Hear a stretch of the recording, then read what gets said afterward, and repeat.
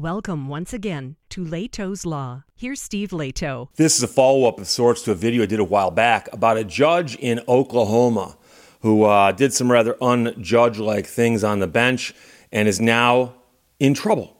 An Oklahoma judge could be removed from office for sending more than 500 texts during a murder trial. Also surfing the net, checking out Facebook, things like that.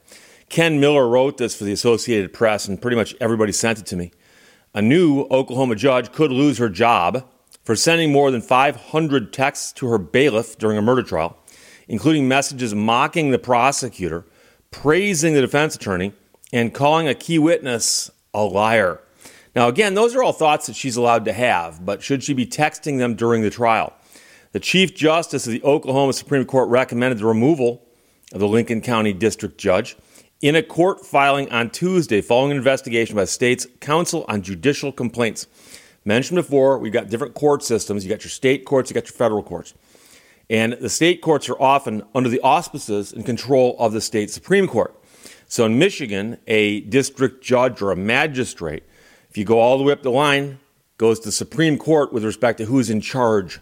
So here, it looks like they have a Council on Judicial Complaints. Someone files a complaint. The council looks at it, then makes a recommendation to the Supreme Court. And the Supreme Court now has said that at least the Chief Justice has, that they're recommending her removal. She's been under scrutiny since July after she was caught on camera scrolling through social media and texting during the trial of a man accused of murder. So it's a very serious case. And as I pointed out in my previous video, the case has a couple of different angles. And one, of course, is that she's the judge and someone's testifying and she's goofing around on the internet. And so even if nobody on the internet knows that, there is a camera right up here recording what's happening in the courtroom.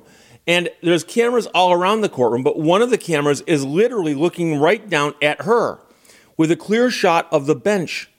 Now, she's in charge of her own courtroom, and she forgot there was a camera right there, or did she not care? Either way, it's a bad answer, right? So she was sworn in just January 9th. She was elected in November. She's been suspended with pay pending the outcome of the hearing by the court, which will determine whether to remove her from the bench. So there'll be a full hearing now. And she's been suspended with pay, which, again, is not a bad gig to have, but being a judge is a better gig. So the pattern of conduct demonstrates that the respondent's gross neglect of duty, gross partiality, and oppression. The conduct further demonstrates respondent's lack of temperament to serve as a judge. And I've been in court before, watching a trial, and there's a bit of testimony happening. Somebody objects. And I've actually seen a judge go, "What's your objection?" And they say it. He looks to the other side, he goes, "How do you respond to that?" They respond to it, and the judge goes, "Can you read back the testimony for me?" And now you don't know if the judge didn't catch it, didn't realize there was going to be an objection, or wasn't paying attention. But you can't have that happening over and over again, and she cannot be focusing on the testimony while she's surfing the net, writing texts to her bailiff and so on. That's not possible, okay? A phone call to a number listed for her rang unanswered before disconnecting on Wednesday. Her texts included saying the prosecutor was sweating through his coat during questioning of potential jurors and asking, "Why does he have baby hands? Why does he have baby hands?" according to a petition that was filed. The text described the defense attorney as awesome and asked, "Can I clap for her?" during the defense attorney's opening arguments. So they're doing opening arguments, and she's complimenting the defense attorney in a text to somebody else. And so some people might say, gee, if I read those, I'd think she was no longer impartial. Judge is supposed to be impartial. She's already rooting for one of the sides during jury selection and during opening statements. She also texted a laughing emoji to the bailiff who had made a crass and demeaning reference to the prosecuting attorney's genitals. Oh, boy. The man who was on trial while the judge was on her phone was eventually convicted. And that was a second-degree manslaughter charge for something that happened back in 2018. His girlfriend and the mother of the child pleaded guilty to enabling child abuse. She got 25 years and was a key prosecution witness who was called a liar by the judge during testimony. But it sounds like she said that in a text message to somebody else.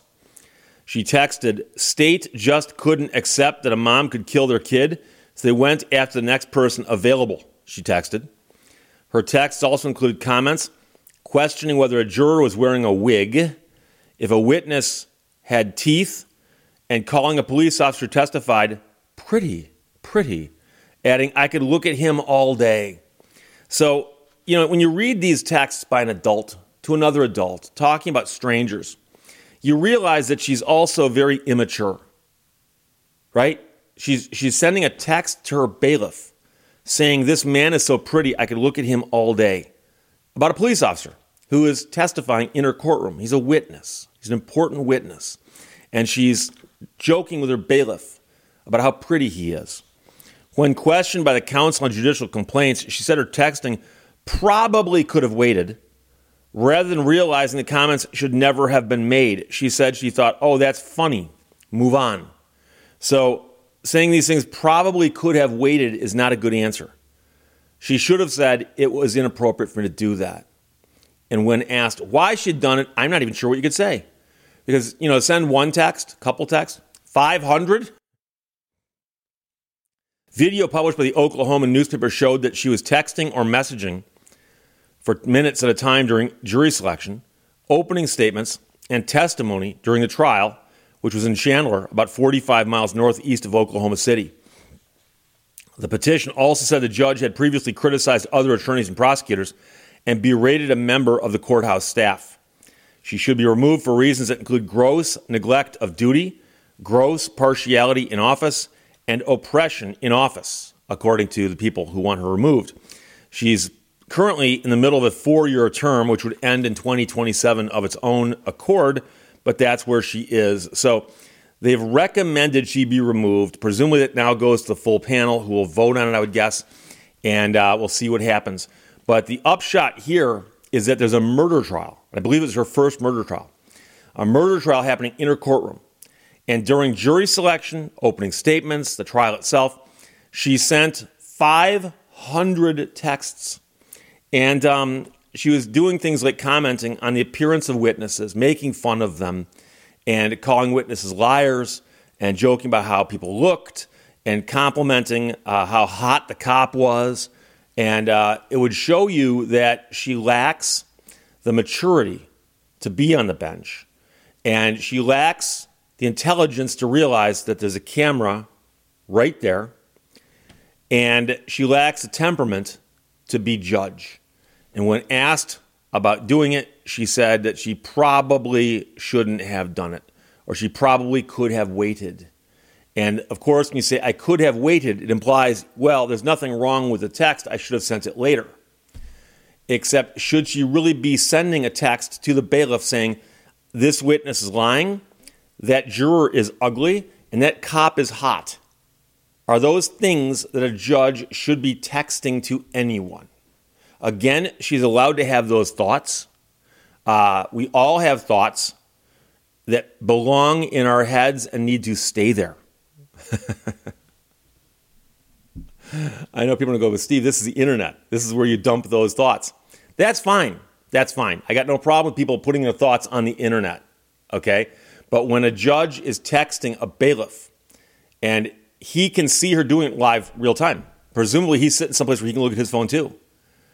And by the way, I assure you that while this judge thought no one was onto her, despite the camera, I assure you that there were people who realized by the way her head was down and the way her hands were like this, that she was in fact on her phone. I guarantee you that was not lost on the jury, it was not lost on the witnesses, and it was not lost on the attorneys of the parties. I would bet money.